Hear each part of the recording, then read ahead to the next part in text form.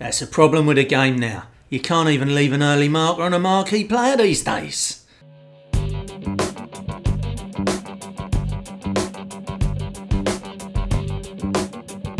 This is Getting Stuck In, a sports podcast brought to you by Daniel McFarlane, interviewing ex, current and aspiring sports professionals within their field and gaining insight into their lives. Have some of that then.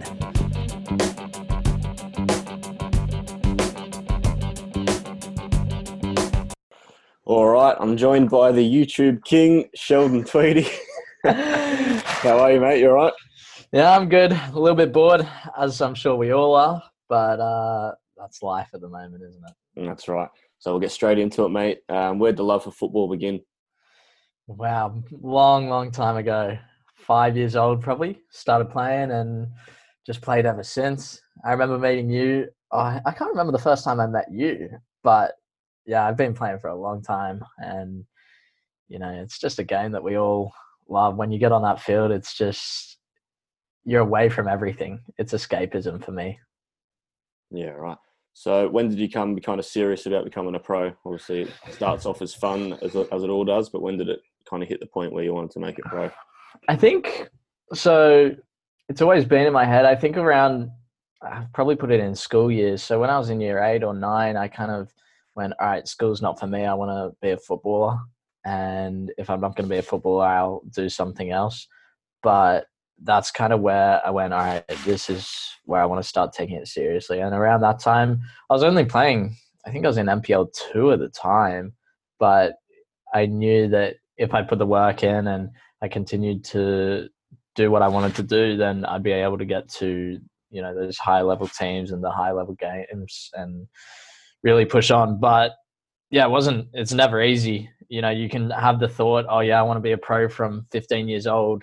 And, for some people it works out, for some people it doesn't. You just got to keep pushing. And I think for a lot of people right now, it's kind of the thought process is you have to be a pro by 18, 20, 21. And it's because we see these players in Premier League like Rashford and others push on and play when they're 19. And I just think if you want to pursue your goal, you see players in NRL. That's my sort of comparison. I see guys who make their debut at 25, 26, and you just see the joy on their face. And that's what they've wanted their whole life, and they're 26, and they just keep pushing. And that's kind of where I'm at. Yeah, decent. So I think I just missed you at Manly. I think I left at the 15s and you might have come in the 16s. Yeah, so I came in like halfway through in the 16s because maybe you left and they were looking for another attacking midfielder or something like that. No, mate, I was a left back then, mate. Were you? Oh, no. Well, yeah, I don't know. I came in halfway through at the 16s and I was there in the 11s, but you would have been at Central Coast. Yeah, I was at Central Coast. Yeah. So what was that an experience going back to Manly? Was it straight into the starting team and that sort of thing?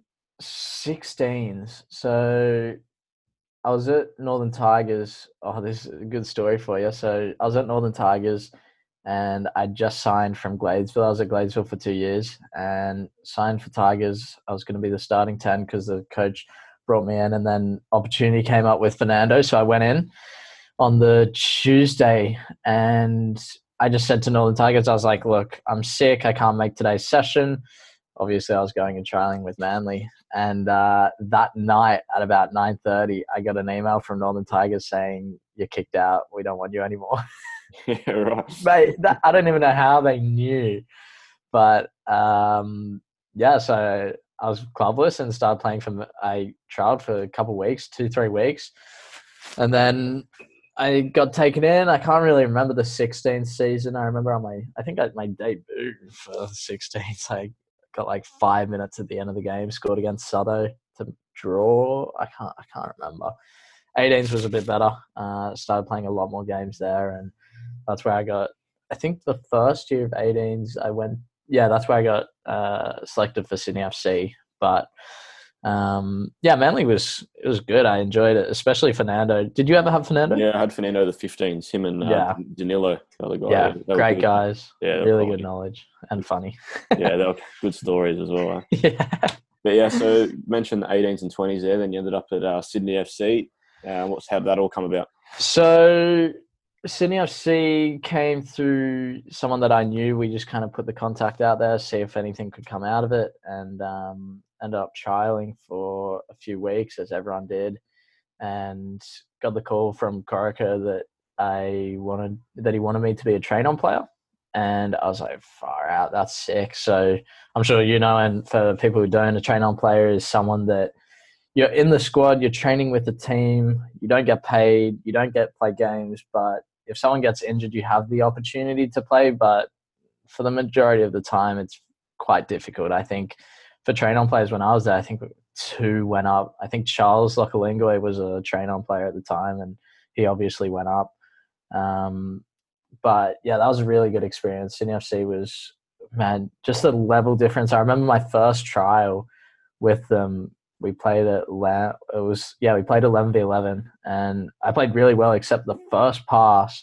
The centre back came driving in, and then he fired it at me, like what is considered standard ball speed now, but at the time it was so new to me, this idea of passing firmly so that you can cut out opposition and that sort of stuff. And I received this ball, my first touch almost goes back to the goalkeeper. I'm like on halfway, and it goes so far. I go, oh man. And so that was my first touch of the game. All right, I just need to start playing a bit more cautiously, and I did, and played really well. But yeah, it was a whole new experience. That just a level difference of those top players. I think because, and you were in that environment as well, where I think you're getting the top players with some really good coaching, and they just go from here to there. And everyone that doesn't kind of make that situation, it's difficult because you don't have those other players pushing you to get better. And I found that was the biggest thing. You know, you have players like Ryan Grant came and traded for a couple of times. We trained against the first team a couple of times, and it's just an experience which is it's really good, but it's tough. It's challenging, which is great. Yeah, so you mentioned the games against the first team. Who were some of the players that stood out as being a good pro, a good player? That's sort of really tough to come up against. I didn't play much in it. I think I got like 20 minutes. We played like 60 minutes, and I played 20. So I was playing right wing, so I played against Gersbach. I just remember Arnie was yelling at him. Ball came over the top, and he like didn't come to the ball, and Arnie's like, I don't know if he said you idiot, but he got really angry at him because he didn't come to the ball. But he was, you definitely noticed, like he had pace, he was quick. I can't even remember who was around at that time. And I know Brosk was there. But yeah, Gersbach was obviously marking me, so I noticed he was definitely up to the standard. Yeah, he's a good player, man. So people around your age in the Sydney FC team, who sticks out? Paddy Flopman there? Paddy, I don't think Paddy was there when I was there. So, was he? No, I don't think he was. So I had Charles Lokalingwe, Sammy McElhatton. Was Paddy there? I can't remember. Maybe. But we had George Blackwood was in the team, Aaron Calver. A lot of guys who have now gone and signed a deal with a first team somewhere. From the train-on, what I notice is a lot of the train-on players are now playing MPL 1, MPL 2. But a lot of the first team players, Max Burgess was probably the player that I thought was the best there. Have you played against Max Burgess? Yeah, I played against him. Yeah, he's all right. I just when I was there, when I first saw him, I was like, far out, this guy has a really good left foot. And so I started going to those sessions and trying to take away what I could from him, because I think he's a couple years older than me. So, you got to go to those sessions and try and learn something every single day from the players that are obviously better than you. When you're in that situation and in that environment where it's clear, like you're a train-on player and then you have a squad player, so they're better than you. You just got to go there and try and learn as much as you can. Yeah, decent. So after that, where did it end up with Sydney? Obviously, didn't do in the end. So what happened? Yeah, so then Corica, towards the end of the season, Corica went up to the first team, and Rob Stanton came in as coach, and everyone had to kind of retrial except for, I guess, the few top key players. And I went in and did really well. Got to the last session. Rob called me at the end, and he said, "Oh yeah, technically you're better than some of the players we've picked, but you're not physically up to it." And I was like, wow, okay. that was obviously really heartbreaking because, you're being told that you're like technically you're a very good player, but you're just physically not up to it.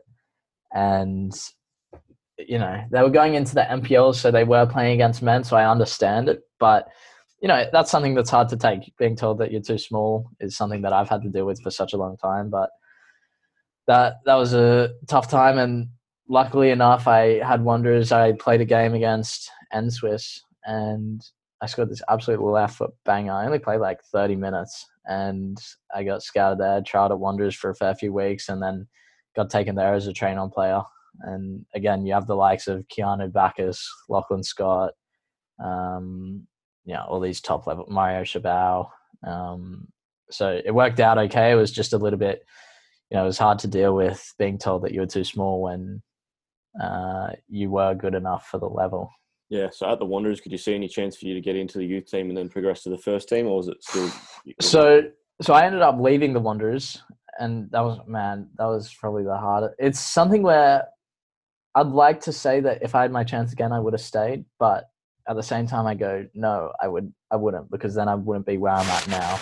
And what happened was I trained with the youth team again for the season. And then obviously they went into MPL, and I was set to play in the under-20s, and it looked like I wasn't really in favour, and I had Manly calling for me to go over there to go play 20s and train with first grade. And I was like, oh wow, MPL 1 versus MPL 2. We were training out at Blacktown at 4 p.m. I think it was, or 4:30 p.m.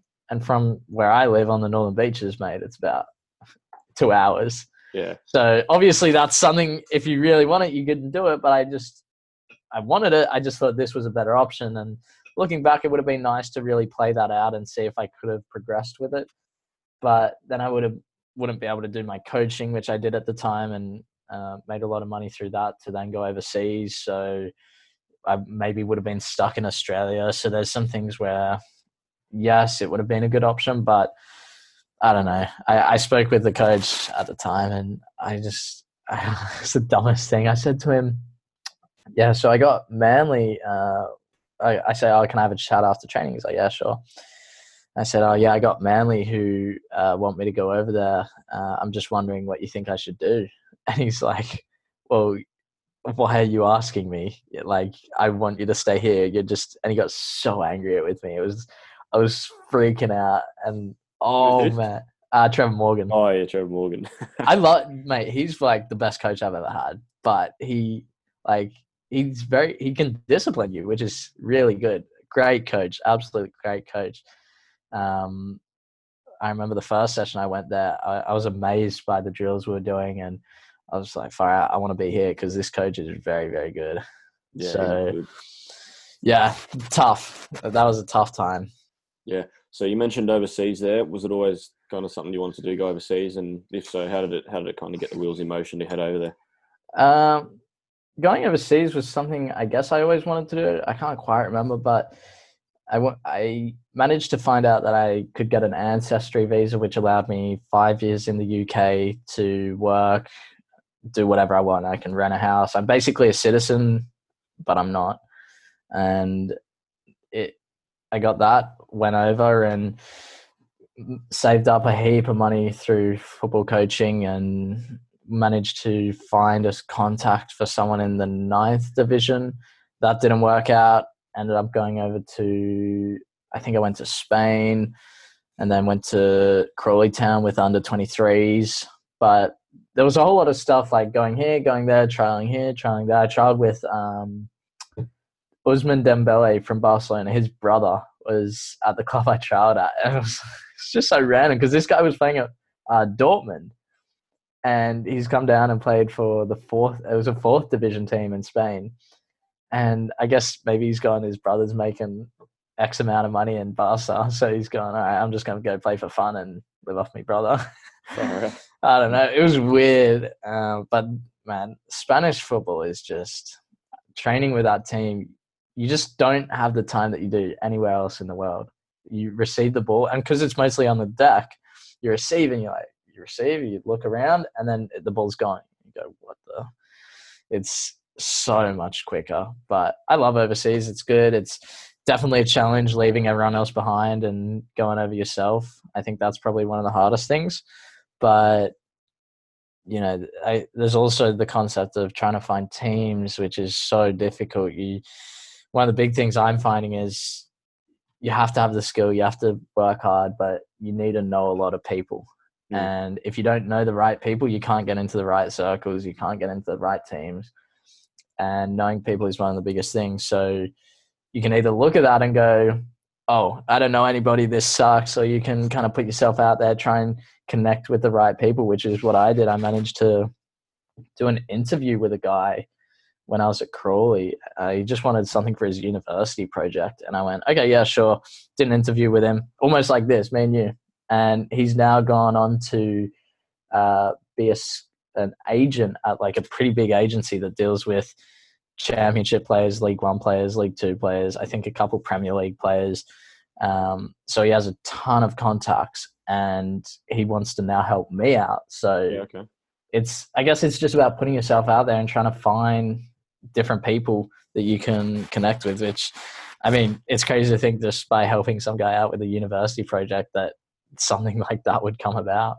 Yeah, exactly. I found when I was overseas, I found the football to be the easy part, and then all the other bits like transport, accommodation, money, everything else, like trying to figure out how to get places. Was that the toughest bit? And if so, what was some of the stuff that you found difficult there? Man, obviously money it can go quick. Luckily enough, I get some pretty nice places at a discounted rate. So I've stayed with family, friends, or just random. I stayed in Spain for 500 euros a month, all food cooked for me, just because someone at the club was. I was like, geez, that's pretty good. Yeah. I think, if you're lucky enough to have family, friends, it makes everything a lot easier because they can kind of ease you into the situation. But when you're on your own, it's difficult. You go Airbnb to Airbnb, you're paying, could be $50 a night, $70 a night. Then if you're not allowed to use the kitchen, you have to go buy food. I looked into getting a car in England. You can't get a car because you're not a citizen. Otherwise, insurance is going to cost you $3,000 a year. There's just so many challenges like that, like you say, outside of football, which you got to find a field to train at. In Spain, that was near impossible. I ended up paying, I think, $80 for a gym membership. And there was like a little artificial tennis court up top. And that was my training field. So, that's definitely a huge challenge. And to overcome it, you just got to put the work in off the field. That's my big thing. You can work on the field as well, but it's what you do off the field, whether it's finding the right transport or finding the right people to talk to. There's so many different things that you can do in order to make sure that you're on the right track off the field as well as on the field. Yeah, no, good story. When I was in Scotland, I was on trial like early doors and trained the first day and did well. And the guys like a couple more days, we'll probably sign you. And then so I went back to my auntie's place in Glasgow and then went back through to Edinburgh. And then they had like a big cup final, a semi-final that night, the first team. And he's like, "Oh, come watch it." And it was like an 8:30 kickoff at night. And he goes, and then you can stay at the digs, like accommodation after that. And I was like, okay. So like little did I know, game finished at like 11:30. So extra time and penalties and everything. Oh no. Gone back to the digs and then I was like arriving at this old woman's house at like 1 a.m. and I've got training the next day at 6. And like they've gone, so I've walked in and then she's just like, immediately, she's like, "What are you doing this for? Just hang it up, kid." she's like, "You'll never make it here anyway." She's like, "My son used to play football and now he hates it."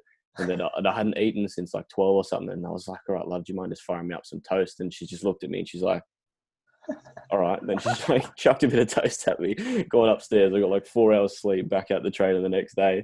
Was that sort of stuff that you'd find traveling as well? You'd have to figure out how to get places and stay.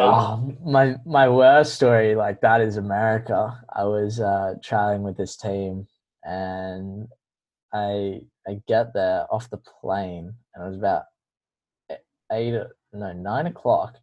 Get there, get an Uber. Uber was paid for by the club and it was about like 45 minutes from the airport. I go in and I already looked on Google Maps at this place I was staying at because all the players were staying there. And I look at the place and I go, like, where's the house? Surely Google Maps hasn't updated this. I don't see any houses. I don't see any sort of big hotel sort of thing. I'm looking at this big building and I go, all right, I guess that's it. Anyway, get the Uber there, rock up, and I call my agent and I go, okay, like, where is this place? And he goes, I'll put you on to a guy inside and he'll give you a call. Or I'll get him to come outside. So he comes outside and comes outside of this just blank building. And I go, oh no, not this one. Walk in, and the guy that owned the club converted it from an old office building into like housing, I guess. Yeah. So I walk in, I get to my room, and there were 1, 2, 3, about 7 beds in the room. Shared with a shower, which is fine. I didn't have, my sheets were still were used from last night from a guy who trialed and then didn't get signed, I think after one session. So he stayed one night and got kicked out. So I had some dirty sheets, and these guys wanted to stay out till 12 a.m. talking, and we had training tomorrow. You had to get up at like 6 or 5:45. The food there was very limited. So in the morning, some guy made me porridge. I think he made me porridge and he didn't have anything. Sacrificed himself. There was like open chicken in the fridge, which like wasn't covered.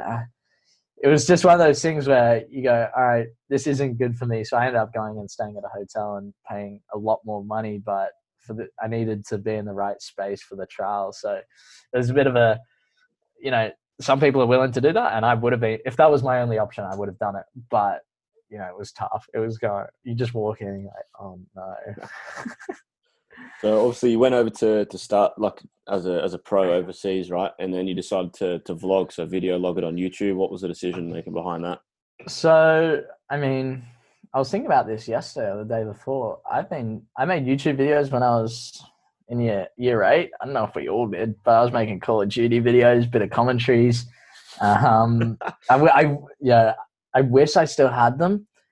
I had a fair few, but I actually deleted them because in year 7 or 8, because a girl I liked, one of my kind of mates was going to tell a girl I liked that I made these Call of Duty videos. I went, no way is she finding out. So I deleted all of them. I wish I still had them because I would put them out freely now because I can care less what anyone thinks. Would have been funny. But yeah, all I have is just one Arsenal career mode video, and that's it. like I don't know who was even playing. I can't remember, but I wish I had him. So YouTube for me, I guess I was always into it. I love creating. I love that sort of side of it. And I think, it's a little bit to do with putting yourself out there. So like I said earlier, if you put yourself out there, you're going to get noticed. So I knew that I listened to, do you know Gary Vee? No, I don't actually know that. Mate, you got to listen to him. He's one of the best entrepreneurs, and he kind of got me into it. He said, all right, if you're a C-grade celebrity on an NBA team and all you do is pick up a camera and vlog, you become an A-grade celebrity. And then he started talking a little bit about that, and I went, all right, well, why don't I pick up a camera and just start vlogging? So I started vlogging, doing a couple of videos here and there. I enjoyed it. I was probably getting like 50 views, 100 views, and started to put myself out there to, I guess, try and get a few connections. But on top of that, inspire a lot of people, document my journey so that I can look back on it in 50 years time and kind of see what I did, and everyone else can look back on it and see what I've done. And that was another thing that Gary Vee said is, imagine these top athletes documented their journey to the top. We all just see where they are now, but imagine if we could see everything that they did to get to where they are. And I went, okay, yep, I'm going to do that. And at the time, Train Effective, Nick Humphreys did a 100-day challenge. And I went, okay, well, I'll do 365. What do I care? So I just decided to do 365 days and do it every single day. I got so used to it in the beginning. It was a little bit different because I mean, no one really picks up a camera every day and edits every single day. Yeah, that's what I was about to say. Like when I edit these podcasts and stuff, it takes me ages. I'm like trying to think if you like Yeah, do that every day with videos and stuff. How Yeah. do you do it every day? So I see a lot of people pop up, and this is why, I credit you for what you've done, because I get a lot of people say, oh, how should I do this? I want to start a podcast. I want to start a video series. And then, I mean, you messaged me in September or something. I looked before, and you've done heaps of episodes, which, is a credit to you for sticking at it. But I see so many people who ask for the advice or start a video and they don't commit to it. They don't just do it. And I think that's the thing which annoys me most, because I mean, if you're going to do something, just do it. And we all have 24 hours. It's so easy to edit a video if you just put the time into it. And so I just went, all right, 365 days, I'm just going to edit every single day and just work at it. What else am I doing? I'll be training. I'll have 8 hours. I can do whatever I want. And it was just committing. That's the biggest thing, committing to be consistent. And from there, I guess it just took off. Without being consistent, I wouldn't be where I'm at. Yeah. So you said you had 50 to 100 views. When did it start going from that to like a few thousand? So collabing with Become Elite, who has, I think he's at like 350 now, 350,000. Right before he announced that he was going to London, but I had around 3,000 subscribers. I was getting probably 1,000 views a video. And then he announced that he was coming to London. There was a bit of hype that he might meet up with me. And then we ended up doing a collab, training a couple of times. And I can't remember how many subscribers I went up, maybe up to 8,000. I did another collab with him in New Zealand. And then recently did another collab with him in America. I don't think I've collabed. Oh, and then another collab with Brandao. So collabing with these different people has definitely helped in getting the views up and being exposed to more people. But like I think one of the biggest things in YouTube sort of promoting people is being consistent with what you're doing. So because I was uploading every single day, my videos would be pushed out to more people. And I'm noticing now, because I'm uploading sort of once a week, twice a week, my videos aren't being pushed up. I remember Sam yesterday said, oh yeah, usually your videos come up in the homepage as soon as they're uploaded, but your most recent one came up 20 hours later and it said uploaded 20 hours ago. So YouTube kind of rewards you for being consistent with your uploads. And that's why I guess I stuck at it every single day. I took a few days off here and there, but I mean, it's so hard to go every single day for 365. Yeah. So what's been probably, you'd say, your biggest surprise from vlogging? Like, would it be like, say, getting recognized in the street and all that, mate? Biggest surprise from vlogging? Wow, that's a good question. There's a few things, like, I guess it's a little bit of a surprise, but not really. The fact that I'm getting opportunities through YouTube. But I kind of knew that would come if I put myself out there. What sort of opportunities are you talking? Sort of like trials with teams. Trials, yeah. But yeah, recognizing the street is weird. I remember one time I was walking with Lucy, my girlfriend, and there was a dad and kid, and they're about 15, 20 meters away. And the kid goes, "Oh, Dad, it's Sheldon Tweedy." I just go, "Oh no." And we just have a little chat about some random stuff. But I mean, that's cool. It's cool to have people who are there and supportive. You get a lot. I've had so many people message me or comment or dislike and say, "You suck. You should give it up." I still don't know. I tried to understand what they actually want to get out of it, but I can't. I've asked them and they can't give me a good answer. One guy said he was jealous the other day, but I can never understand what people really are trying to get at when they send that, because I mean, I couldn't care less, but I just want to know what they want. But yeah, I guess that's a little bit surprising. A lot of hate, because I didn't have that in the beginning. And I mean, you make one little mistake and you get crucified, which that's life. You're under the spotlight. But I guess, yeah, that's probably a big surprise to me, is every decision I make is analyzed, and whether it's a good decision or a bad decision, it's analyzed by thousands of people. When I left England recently, man, that video must be on like, it's probably close to 20,000 views. I got hundreds of comments of people saying, oh, you're doing the right thing. Oh, you're doing the wrong thing. And so it's tough to deal with when you have so many people analyzing everything, but you just need to be true to what you think is right for you. And that's what I've been doing. I go, okay, well, I know this is right for me. So that's what matters. Yeah. So when I do like my podcast and that, the boys I play with and the team, they're always telling me this guy was shit to listen to. This guy was all right to listen to, whatever. What are some of the reactions from the boys like you played with or been in change rooms with when you're doing videos? Are they saying like that video was rubbish or whatever? It was good. So it's a bit mixed. I try to hide, especially when I'm trialing for a team, I try and hide it a little bit and not get it out there that I do make videos, because I just want to be considered a player, not a celebrity. YouTuber. Yeah, I guess so. You can call it that.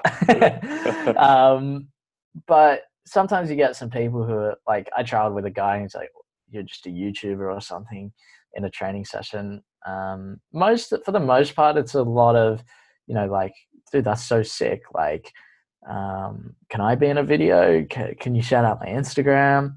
And I think in the beginning, it's so hard because you're trying something. Once you start to show that you actually have a structure to what you're doing and you have a bit of a following, then people sort of respect you a little bit more. I think as well, coaches is hard to deal with. You have a few coaches who are trying to think if I had anyone. I haven't really had anyone, but coaches can. Oh, I tried at a team in England and my dad filmed a little bit of the session. Just, man, like 10 seconds is in the vlog and it's literally me just scoring a goal. Anyway, I called him to see what was happening in preseason next year and he goes, oh, sorry, mate. I saw that you recorded a little bit of the session and put it up and, I can't have that. It looks like you're just a YouTuber and you're making money off me. You have 15,000 people paying to watch your videos. I went, what? No. Just because I have 15,000 subscribers doesn't mean they're subscribed paying to me. So you get a few people who don't actually understand what it is. Whereas sometimes you have some people who think it's really good because, and this is my opinion, man, I have 20,000 subscribed. I think 25 now. If I'm at a club, that's going to bring so much more attention to that club, whether it's, if you have people in the area, that's ticket sales that you wouldn't have had. Start up a live stream and start getting views on that as well and build a bit of awareness about the club. And some people think like that, some people don't. And that's definitely a challenge in terms of the players. I've enjoyed a lot of the players are pretty cool with it. They just kind of understand it because they're a bit younger and understand the YouTube scene. And yeah. So you came back to Australia. I remember you were at Parramatta, and then there was a bit of a huge reaction that came up on Facebook and all that. Started kicking off a bit. The clean sheet coming for me. So obviously that was when it started blowing up a little bit more, probably for you. What was that like? That experience? I remember I was out with Lucy for our 1 year, and we get in the car after dinner, and I checked my phone. It's blowing up with the clean sheet tagging me in some stupid thing. I can't even remember what it was. Just I had hundreds of comments. And it's funny because it's like people think I can't read because there's people I know that I'm considered, I guess like me and you, sort of like we're friends. We play football together. We're not super close, but we're friends. And I have these guys commenting like laughing emojis or random stuff like that and tagging mates. And I go, dude, like, I thought you kind of had my back a little bit. So that was interesting to see some people who kind of went, oh, okay, I'll keep that in mind. But yeah, it just goes back to the thing. I don't really care what people think of what I do or what I'm doing because I know I'm doing what's best for me. And there was a whole stink up when I went to Parramatta, and then I go there and score 12 goals in 10 games or something. So yeah, it's whatever. And then we get relegated and the clean sheet puts up another thing saying some stupid stuff about whatever. And it's just, you have to look at it on a bigger scale where you have players like, let's say Hazard, when he came back from preseason a little bit fat, everyone hammers him. But I don't think he really cares. So it's just a bit like that. Obviously, I'm not Hazard, but mate, it's just whatever. Yeah, so you said you were flying there at Parramatta. What sort of opportunities that lead to in the end? So I actually went to Parramatta to then go overseas with the coach. I was going to go to Asia, but because I think one of the tough things as well was because I do this YouTube thing, I get a lot of opportunities. So I ended up going to America before Asia, and America was a very good opportunity, but then Asia kind of went off the table because I took up another opportunity. So, I mean, would I have gone to America if I didn't perform like I did at Parramatta? I don't know. Matt Sheldon, the guy who took me over there, I asked him and he said, "Oh no, I just think you're a really good player and I wanted to bring you over." So I don't know. It was good experience to play there and play a lot of games, play a lot of minutes, which is what I wanted to do. And I mean, last time when I went to England for the season 1 of the 365-day challenge, played like 4 games in the course of 250 days or something. So I found that to be really difficult finding a team because I went over at the wrong time. I didn't go in preseason. So I don't know. I guess it's something just good to have for my CV and good for the highlights video. And if that's all you get out of it, then it's not too bad. You got a good highlights video to send out. Definitely. So in America, what sort of experience was that? Did it lead to anything in the end?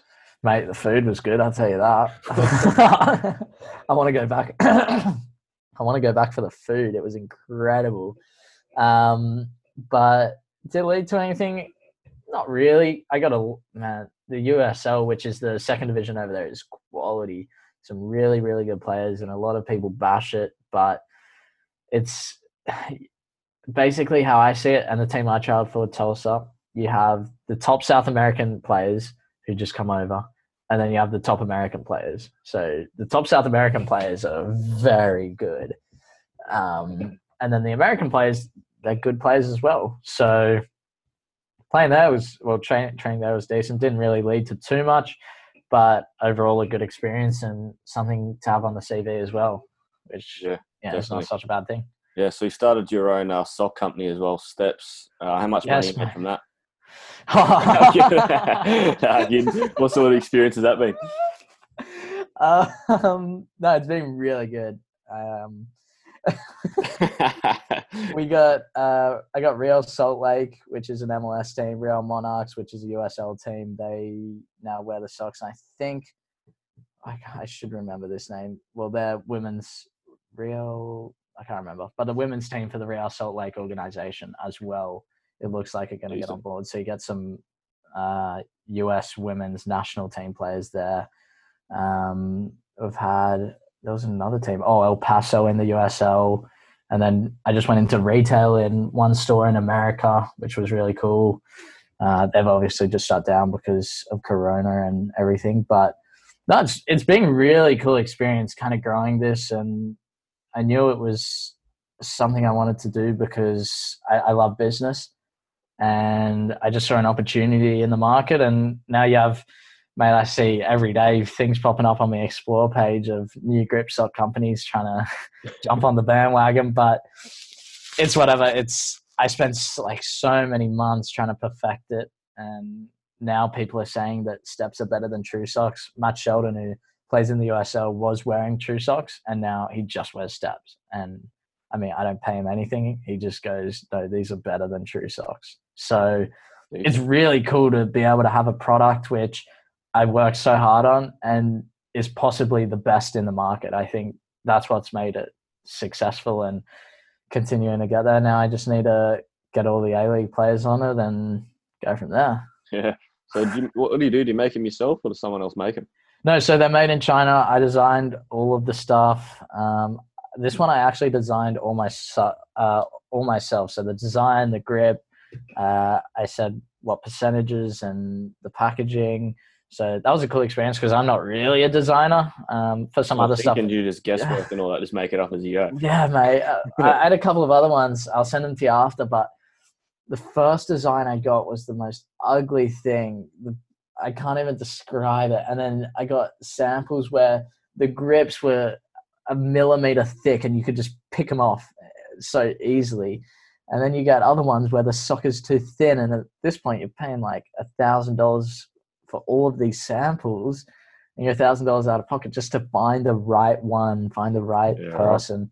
And then, it's so, I mean, a lot of people can just try and do it, but it's something that's took so much time. So, man, it's just like you pay, you've got the sock, and then you go, all right, I just want to change this and this. Then you have to wait for them to make it. Then you have to wait for them to ship it, and that's like 5 weeks. And then you got to check it again and you go, oh, you did it the same way you just gave it to me. I want to change it from that.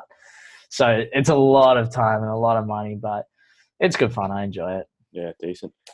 Just back to the vlogs. What's been probably your favourite one that you've made ever? Oh, favorite vlog.